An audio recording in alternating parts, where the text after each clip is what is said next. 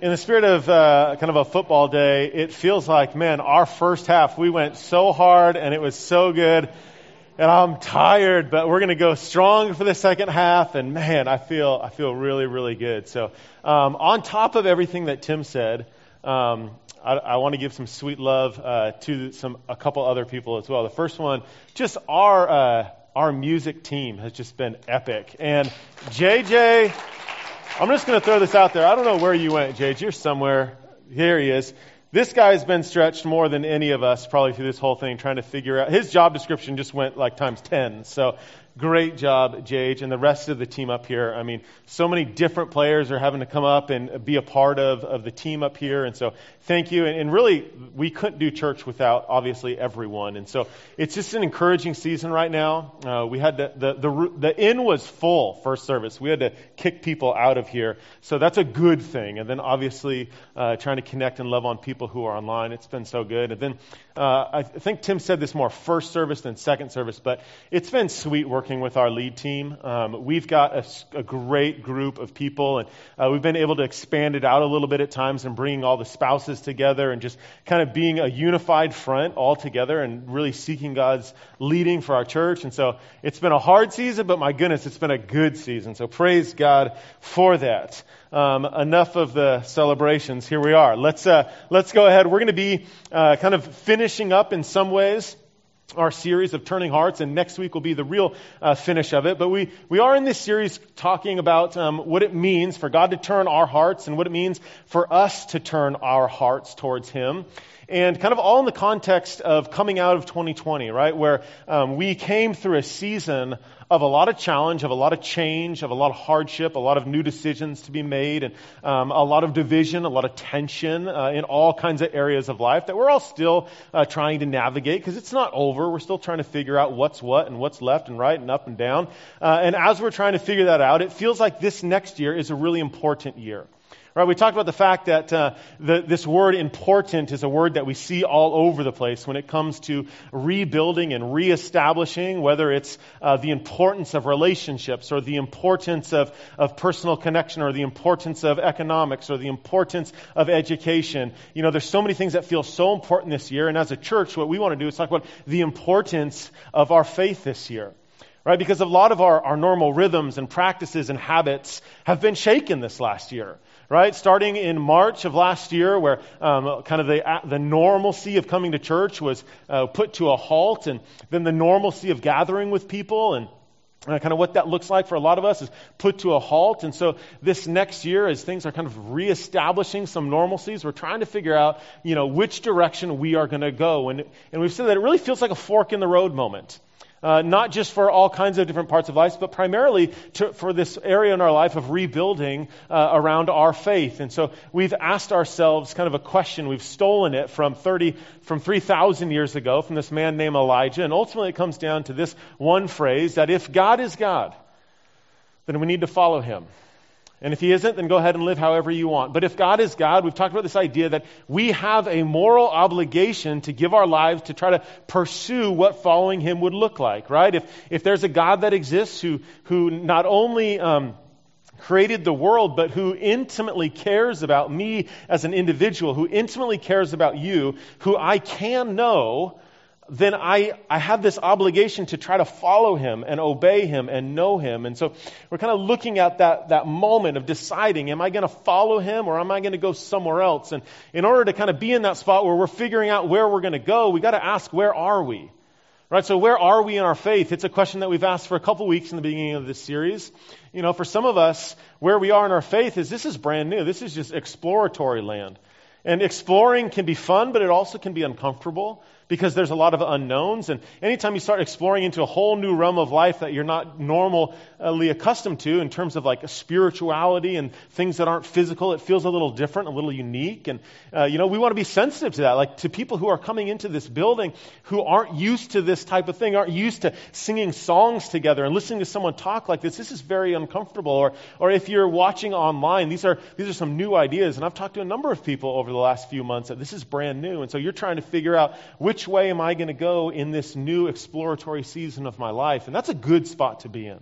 That's a really good spot to be in. We want everyone to feel comfortable in that spot, and we want to keep throwing you little things, little pieces of truth to be holding on to so that you can experience what it's like to know God. Because for a lot of us in here, we know what that's like, and it's been amazing for our lives.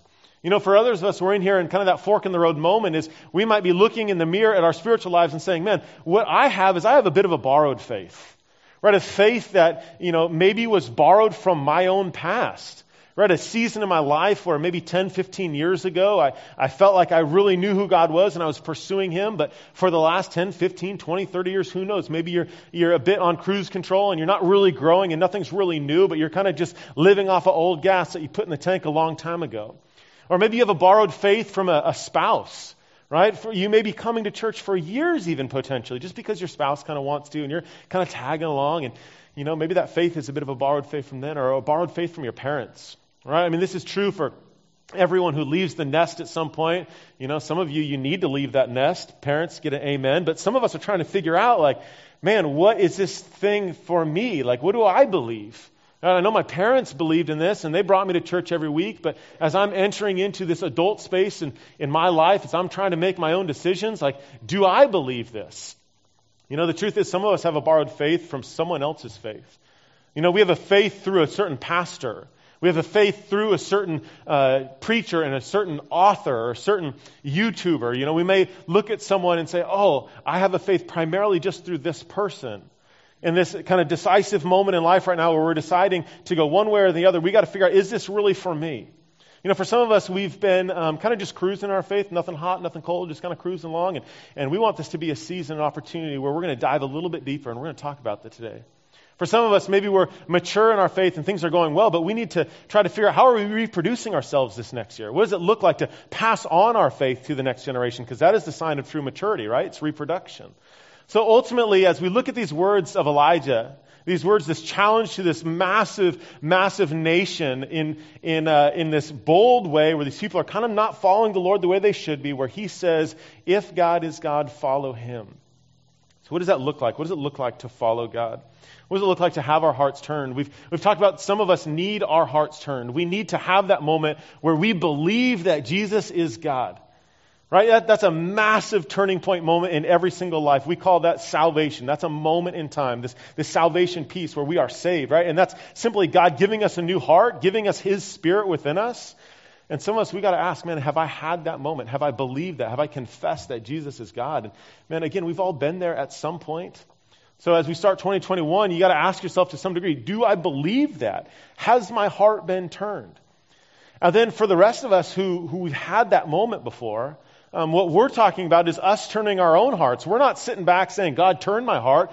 The invitation is God is in us. We've got the Holy Spirit in us. We've been given a new heart. The heart of stone is gone. We've got a heart of flesh. And God says, now your job is to turn your heart towards me because I'm right here. I'm not far from you. I'm near. It's you who needs to pay attention. And so what we're talking about in this series is primarily for the believer, what is our role?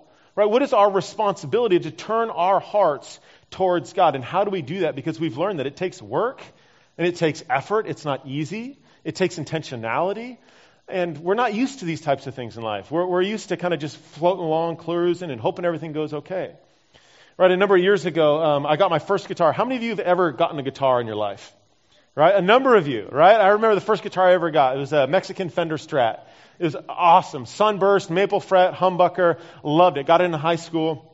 And started playing a little bit, but really not that much. The truth is, I learned 5 or 6 chords, which apparently in the Christian world is all you need to play most Christian music. But you chuckle because you know that that's true. But didn't practice a whole lot. Just played a little bit here and there. I was involved in a bunch of other things. I had friends and played another instrument and was doing sports and trying to find a wife. But that's funny. Ultimately, would you say that I was a guitar player? Well, kind of. I had a guitar. It was okay. I could play for about 15 minutes, maybe 20 minutes at max, and then all my skills were pretty much done at that point. And the truth is, over the last 20 years, my guitar playing skills are right about there. Like I never really practice, and I love like when JJ wants to meet, I'll grab his guitar and kind of pretend like I know what I'm doing and talking to him for a little bit. But you listen to me for about 10 minutes, and it's like, okay, you're kind of doing the same thing over and over and over. And the irony is, I actually have like a really, really nice guitar. A couple years, like last year, someone from our church, I'm not going to drop any names. Some of you would know this person. They gave me a beautiful, like custom Martin 12-string, beautiful. It's way nicer than JJ's guitar. But JJ can play it so much better than me. But I'm just really not that good. I'm really not. I'm not a good guitar player. And I think sometimes when we think about our faith, it's like God gives us this gift. He gives us this gift that we call salvation, and then He invites us to learn how to use it. And I think sometimes we think about our faith, and we think of it kind of in the way that if someone gave us a gift, we would just like expect us to be really good at it. Right? We just expect like, oh, I'm just going to be really good at this faith thing, instead of having to put the effort and the time and the work in to get good at it. Or for some of us, we may see it like you get a gift like a guitar, and you kind of watch all these professionals who are really, really good, and you think, like, why even try? I'm never going to be that good. Right? Some of us think that way in our faith. We think like, man, I'm never going to be like this person in the faith. I'm never going to be that, so I don't know. I think there's also a little bit of a half-truth that's kind of been going around in Christian circles that, for the analogy's sake, would say, hey, when God sees me, He actually sees His Son, and His Son is an incredible guitar player, so why even try myself? And while there is some truth to that, I think there's a little bit of harm in that too, that says that I don't have a part to play in my growth, in my sanctification, in this process of learning to see what it looks like to be a follower of Jesus. And so today we're going to talk about, well, what does it look like to practice in my faith so I can be an adequate follower of Jesus, to where my faith isn't 15 minutes long like Josh's guitar playing, right? To where my faith goes deep, where I have something that I'm growing in and learning in. So in order to do that, we do this primarily through this training, these ideas called the spiritual disciplines.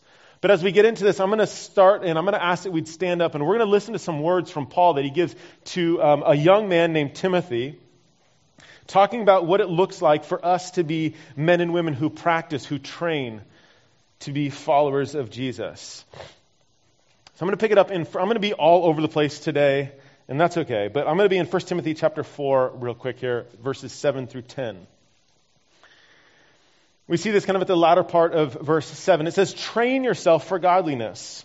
For while bodily training is of some value, godliness is of value in every way, as it holds promise for the present life and also for the life to come. This saying is trustworthy and deserving of full acceptance. He says, train yourself. He continues on in verse 10. For to this we toil and strive. Right? We work hard. It doesn't just happen. We have to work at it. And why? Because we have set our hope on the living God, who is the Savior of all people, especially those who believe. This is the word of the Lord. Thanks be to God. You can take a seat. So we get this very clear picture that our faith is a gift. And it's a gift that God gives us, just like this beautiful guitar that someone gave me. But it's something that, as I've been given to it, I have something to learn. I have something to do. I need to train myself. I need to toil, the text says. I need to strive. And why? Not to earn love, not to earn favor, but because I've been loved, because I have been favored, because I have been given this gift. And so what we're talking about in this series is all these things about training and practicing, and we call these the spiritual disciplines. Right? These are things like Bible reading, things like practicing Sabbath, practicing silence and solitude, practicing celebration, practicing lavish generosity. Right? Some of these things are things that happen individually. We need to do them on our own. Some of these things happen corporately. We have to do them as a whole, and they're not just intellectual little ideas that we kind of put into our brains that we can make ourselves smart. These are practices that we can do that will train our bodies, which train our souls. So this gathering right now is part of training our souls that we need one another. When we sacrifice our time and when we gather as a whole and we sing and we open up God's Word, we're telling our bodies that this is an important priority. So there are things we do individually. There are things we do corporately. There are also things that we do out of refrain, so we don't do certain things. We talked about those last week. And there are things that we engage in. So today what we're going to talk about is we're going to talk about kind of the corresponding discipline to each of the disciplines that we talked about last week. So last week we talked about fasting. How many of you, just curious, tried fasting last week? Okay, 4 people. Awesome. Okay, that's not bad. That's not bad. First service was 2. We're doubling it up here. No, it's hard. It's good. It's really hard. I admitted last week, like it's something that I never look forward to, but it's something that's really, really good. This whole idea that we go without food, right? Whether it's for a meal, whether it's for 24 hours, whether it's through an extended period of time, all to remind our bodies that we exist primarily by sources outside of ourselves, that we are dependent human beings, right? Because when you go without a meal, your body quickly reminds you, you need something that you yourself cannot provide. And namely, we're reminding our souls that we exist because God exists, and we need Him to nourish our souls and our lives. Today, though, we're going to talk about the corresponding discipline with fasting, and that is feasting. This is something that I got to be honest, it's something that my wife and I, at least I don't think we've done very well, particularly in terms of how the Bible invites us into this very specific way of feasting. And we're good at having a good time. Do not get me wrong. We have a ton of fun in the Carstensen home, but this is something that I'm excited to start implementing into our life. And it's a practice that's been happening for 3,500 years. For 1,500 years before Jesus, this whole nation of Israel has been practicing these huge feasts, these annual feasts, ultimately to say to God, God, you are good. God, you provide us with everything that we need, and I'm going to lavishly sacrifice some pretty big, significant financial dollars so that I can remind my body once again that you are the sustainer and the giver of everything. And so what we're going to do just a quick kind of journey through some of these major feasts. Again, there were 7 major feasts that for a very long time were practiced, starting with the first biggest feast that you might remember in our study of Exodus. This is the Feast of the Passover, right? So if you go back to Exodus chapter 12, you've got this nation that's been in slavery for 400 years, and God ultimately frees them from slavery. But in the final act of God's judgment, we have this night of Passover, where God essentially went through and executed judgment on those in Egypt who did not have a sacrificial lamb's blood spread over their doorstep. And so once a year, God commands His people to have this feast, to have this celebration, to remember God's exercising of His judgment and His grace for the people that He passed over. So we pick this up in Exodus chapter 12. I'm just going to read a quick verse here that talks about the remembrance of this feast that they practice called Passover every year. It says this, it says, "This shall be a day for you, a memorial, and you shall keep it as a feast to the Lord throughout your generations as a statute forever. You shall keep it as a feast." So every single year they had a feast that reminded them of God's provision. And you know what's fascinating about a lot of these feasts is how they correspond to Jesus and His life and some of the key moments in His life. Because you remember what was so significant about the moment of Passover in terms of Jesus' life and death. It was the night that Jesus was arrested. It was the first night of Passover. And so we're going to see as this progression of feasts happen, some of the significant moments as well. And so again, major moment in Jesus' life when He was arrested would have been the national celebration of this feast called Passover. The very next day was the Feast of Unleavened Bread. We can read about this in Leviticus 23. In fact, this week, if you want to go back, you can read all of these feasts in Leviticus 23 in greater or lesser detail, but they're all kind of stacked in right before you, all 7 of them. We read this in verses 5 through 7. I'll start in verse 6. "And on the 15th day of the same month of the Feast of Unleavened Bread to the Lord. For 7 days you shall eat unleavened bread. On the first day you shall have a holy convocation. You shall not do any ordinary work." Right? This feast of unleavened bread was this moment where this nation is leaving Egypt, and they had to leave so quickly that they didn't have enough time to put yeast in their bread to let it rise. This was God saying, I'm providing for you, but it's going to be quick. You got to leave right now. And so every single year, the day after Passover, they would celebrate this feast of unleavened bread. And surprisingly enough, this was the day that Jesus was killed. Which is interesting because perpetually throughout the Gospels, you have Jesus saying, I am the bread of life. John's going to talk about this a lot in his Gospel that we'll be studying soon. So again, significant moment in the nation of Israel, significant feast. The whole country is kind of stopped, paused, looking at this feast of unleavened bread, and on that night, Jesus is killed. The third feast that we read about is the Feast of First Fruits. This happened 3 days after the Feast of Unleavened Bread. And this would have been the day that Jesus rose from the dead as well. This would have been an annual feast where they're thanking God for the provision of all kinds of their crops, of their food. Obviously, in an agrarian society, food was really, really important. We didn't have the same storage capacities as we do right now. And so every year, they're thanking God for the feast for that season. And they had a couple different feasts where they thanked God for his provision in food. So ironically enough, we've got more language about Jesus being the first fruit.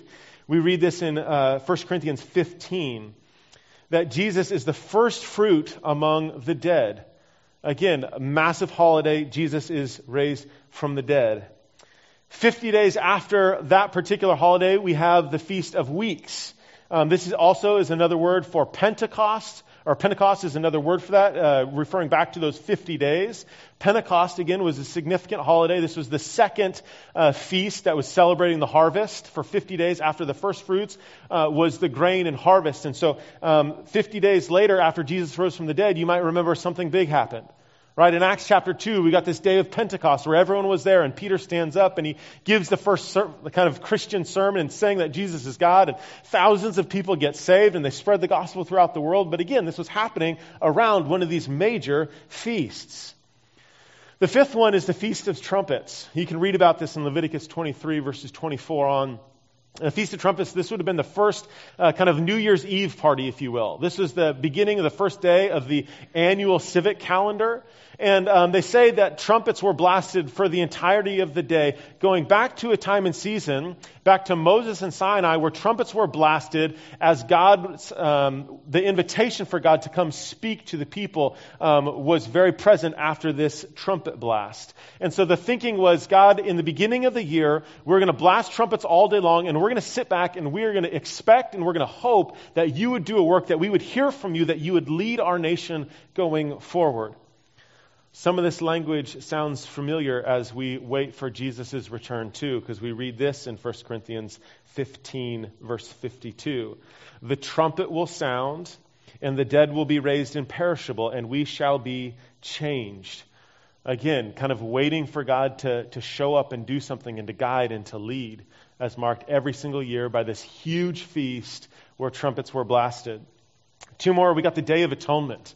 Right, this is a different feast than some of the other ones in terms of it was more of a feast of repentance, a feast where the whole nation would come together. It was a solemn day. It was a sad day. It was a day of confession, of saying, God, we have not loved you like we should. We have not followed you like we should. This is the one day of the year that the high priest would go into the Holy of Holies. They would kill a bull. They would kill a goat. They would splatter its blood on the altar there. They would also take a goat and they would send it out into the wilderness by itself as the scapegoat. Again, we see language in Hebrews chapter 9 that Jesus is this better sacrifice, that his blood was better than the blood of any bull or any goat. But again, this moment, this feasting moment of God's provision. Lastly, we see the Feast of Booths, or the Feast of Tabernacles, if you will. Every year for a week, the nation would go outside in their backyard and they'd sleep out in tents. Right? I don't know that I'm recommending this to anyone, but it was this kind of physical reminder of God's people going in the wilderness, not having a home, but wandering around, asking for God to lead them on a daily basis, whether it was through the pillar or whether it was through the cloud of smoke, that God would lead them. And ultimately, they put themselves in this physical spot to remind their souls of God's provision. Each one of these was costly. Each one of these feasts took significant amount of effort. Each one of these feasts took time away from their work. In fact, it is God is so serious about not working during these feasts that for every one of these, the punishment for working when there was a feast was death. It's like saying, you better be at Christmas, and if you're not there, you're going to be killed. Kind of a big deal. Lavishly celebrating God's goodness was significant. The most lavish of all of these wasn't necessarily an annual feast, if you will, but it's called the annual tithe party. You can read about the annual tithe party in Deuteronomy chapter 14, and this is, I think, probably my most favorite.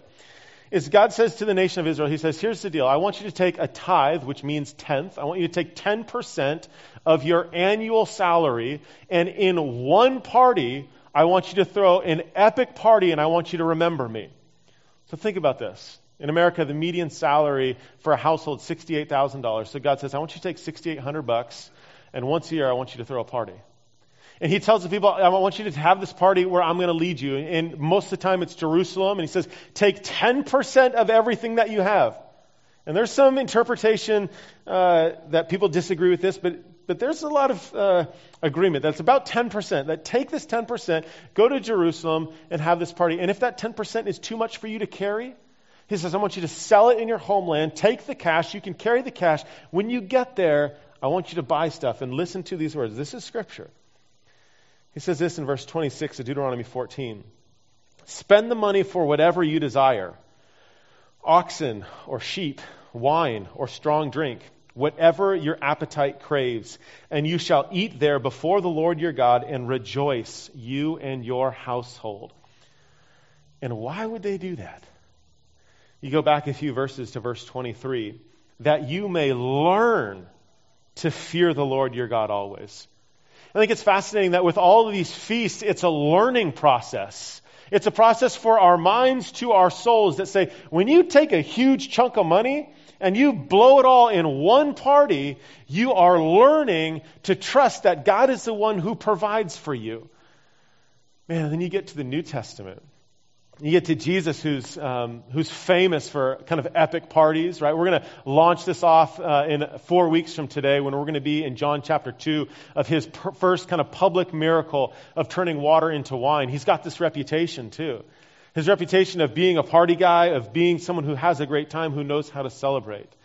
I love some of these words from Richard Foster. It's a book that I've recommended. A lot of you have it. Listen to these words from Foster about what it means for us to celebrate. He says this, he says, far and away the most important benefit of celebration is that it saves us from taking ourselves too seriously.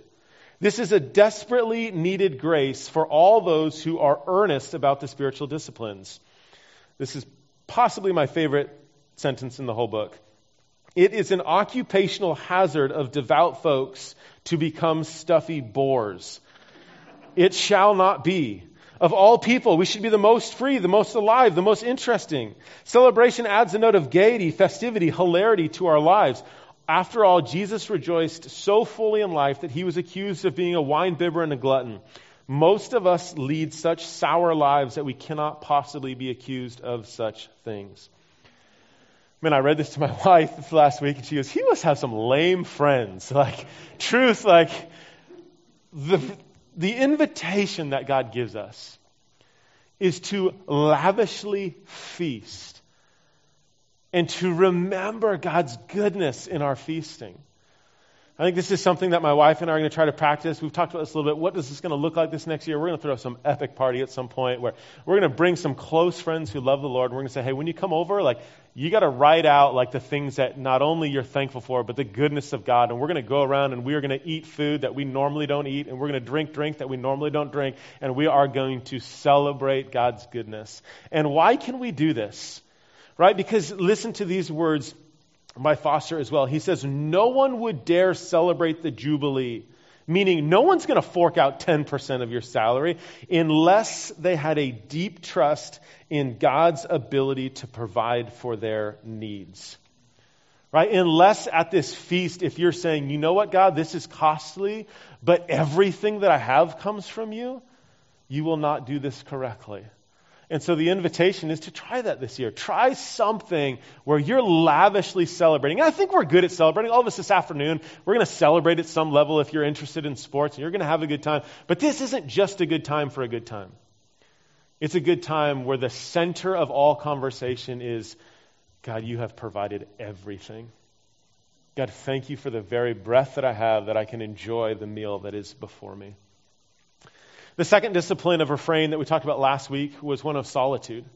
Right? This is the idea of getting away by yourself where you're not around others, but you're kind of alone here. You're alone and you are examining your soul. You're putting yourself before the Lord and you're saying, God, here's my soul. Here are my fears. Here are my insecurities. Here are my dreams. Here are my passions. And it's in solitude that God does a lot of work in us. But we're not only called to solitude, we are called to a spiritual community. Right? We're called to, a Christian word for this is fellowship. Right? The Bible talks a ton about all these one another's that we're supposed to do for one another, that we belong to one another. Right? Later this week, go read 1 Corinthians 12. It talks about the fact that every single person, every woman, every man, every child, every adult has a gift for one another. That I have something to offer you, that you have something to offer me, that we have something to offer one another, that we belong to a community of each other. And just like solitude is not solitude unless it's doing some soul care, community is not community unless there is some soul care interrelated with one another. Right? And this happens at a level in small groups, it happens in community groups, it happens in Bible studies, and it happens in everyday conversation where you're saying, hey, Jim, how are you? I actually really, really care about you. Right? And learning what's going on with one another. Right? So God's called us to be a community for one another. Dallas Willard, who also has an incredible book on the spiritual disciplines, says this about our belongingness to one another. He says that there are no oughts, there are no shoulds, there are no would you pleases about this. It's just a matter of how things actually work in the new life. To be a part of God's community is to be a part of sharing our souls with one another. And it's not just to people that we're comfortable with. Right? I think sometimes in Christian circles we can get really good at finding people who look just like us and who have the same hobbies as us and have the same interests and we can buddy up with them and be really good friends and that's good. There's good to that. But the community of God goes beyond those barriers. And I think it's actually one of the beautiful restorative pieces of our culture right now where the only hope that we're going to have some sort of unity is within the church where we're going to break all the barriers that culture sets up. Because listen to what Jesus says in Matthew chapter 5 about loving those who are different than us. For if you love those who love you, what reward do you have? Do not even the tax collectors do the same? And if you greet only your brothers, if you greet only your sisters, what more are you doing than others? Do not even the Gentiles do the same? So where are you with community right now? Right, where are you with fellowship? This invitation for us to be alone is the same as the invitation for us to be connected to other people. Are you being vulnerable in your life to connecting with others to where you're hearing from them and where they're hearing from you and where together we are pursuing Jesus together? The invitation is important. Lastly, we talked about the discipline of simplicity. Right? We live in a culture where we always want more. Like everything, nothing's ever enough. We want more time in the day. We want more money. We want more house. We want more car. We don't necessarily always want more kids, but we want more of a lot of things all the time. Right? And the discipline is to be satisfied in what God's given us. And kind of the correlating discipline on the other side of that we're going to talk about is extravagant generosity. Right? Listen to these words that Paul says in 1 Timothy chapter 6. He says, command those who are rich in this present world not to be arrogant, nor to put their hope in wealth, which is so uncertain, but to put their hope in God, who richly provides us with everything for our enjoyment. Command them to do good, to be rich in good deeds, and to be generous and willing to share. In this way, they will lay up treasures for themselves as a firm foundation for the coming age, so that they may take hold of life that is truly life. Right, that last phrase might sound familiar. We talked about it a little bit back in December. You know, our whole theme for this year has been live. Defining what it means to live. And Paul makes it very clear. You want to be a follower of Jesus? You want to grow in your faith? You who are rich, and hello, that's most of us. This is what you are to do. You are to do good, to be extravagant in your generosity and your willingness to share. And this looks different depending upon your life stage. It looks different depending upon your bank account. But God calls each one of us to extravagant generosity. Man, 2 weeks ago, my 6-year-old lost both of her front teeth. Pretty big gap, pretty cute. Nothing cuter than a little kid with a lisp because they have their missing teeth. And she loves the fact that she loses teeth because she knows there's a tooth fairy. Right? And so she comes to me and she goes, hey, Dad, tooth fairy, I lost my tooth. She also knows that Dad Tooth Fairy is pretty cheap. Dad Tooth Fairy usually gives about $1. And so she puts a tooth under and all is good. She gets her dollar. She's pretty excited. But she also knows that Grandma Tooth Fairy gives $5. And that's a lot better than Daddy Tooth Fairy. So she always calls Grandma right after she loses a tooth. It's like, lose the tooth, call Grandma. Like immediately. This is just what happens in our home. So we're at dinner 2 weeks ago, and there's a letter in the mail to our middle daughter, and she opens it up, and out of the card comes $5. And immediately, what my daughter does is she says to her older sister, hey, you take this $5. I know you've been wanting to buy something, and I already have 14. And I love that. And why can she do that? Why can she give away like a third of her total investment portfolio? Because she knows that across the table is a mom and dad who are going to take care of her. She knows that she's got everything that she needs. Like eventually Grandma and Grandpa will probably buy her this or that. Like she'll be just fine. But she's secure and she's comfortable and she's not afraid. She's not living in fear. Because she knows, like, I've been taken care of my whole life. I got $14. I can do whatever I want. I'm living the good life. For those of us who are a little bit older than 6, I think sometimes we need to be reminded that we can look back on our lives and say, man, God's provided. And what does it look like for us to be radically generous? To be a people who have life that's truly life when we are rich in good deeds, when we're generous and we're willing to share. Man, as we wrap it up, we're going to move into a time of communion. And in a lot of ways, communion is beautiful because it ties together all three of these disciplines, right? Because the first one is the idea of feasting, and communion happened ultimately on the first night of Passover, right? Where Jesus was with his disciples and he took a cup and he took bread and he said, this is my body, this is my blood. And so we remind ourselves of the necessary feasting that we need to do to thank God for this very sacrifice. Ultimately, disciplines are all about sacrifice. And it's not just a sacrifice for ourselves to get better at life, right? Because a lot of people do disciplines who aren't even Christians. Like, I'm going to be disciplined in my workouts. I'm going to be disciplined in this area. I'm going to be disciplined in that. But ultimately, disciplines are about sacrifice because we've been loved. And it's the only reason why any of these disciplines are worth anything, because we turn our hearts towards something. And that something is the Holy Spirit who's working and moving and is only here because of the sacrifice that Christ made for us. And so we're going to move into this time. The band's going to come up. They're going to play a special song. Communion is at your spot. Take that on your own when you feel good about it. And ultimately, we're going to sit here and we're going to say, thank you, God, for sacrificing for me. And help me to turn my life to align myself with how you're moving and working. Father God, I thank you for the gift of your Son. God, that gives me the motivation to do any of this. God, I thank you for just the practical steps of what it looks like for us to work hard, to train, to toil, to strive, so that I can become like you. God, we know that salvation is a gift, and we know that when we receive this gift, the invitation is to work hard, to turn our hearts towards you who are already right here with us. God, I thank you for working in my life in such a way that, God, I can know you. And through this practice of celebration, through this practice of remembering, through this practice of community, God, all three of these are tied up together in this moment where we take this cup and we take this bread and we remember the sacrifice that you gave for us so that we could truly live. Lord, we love you. Amen.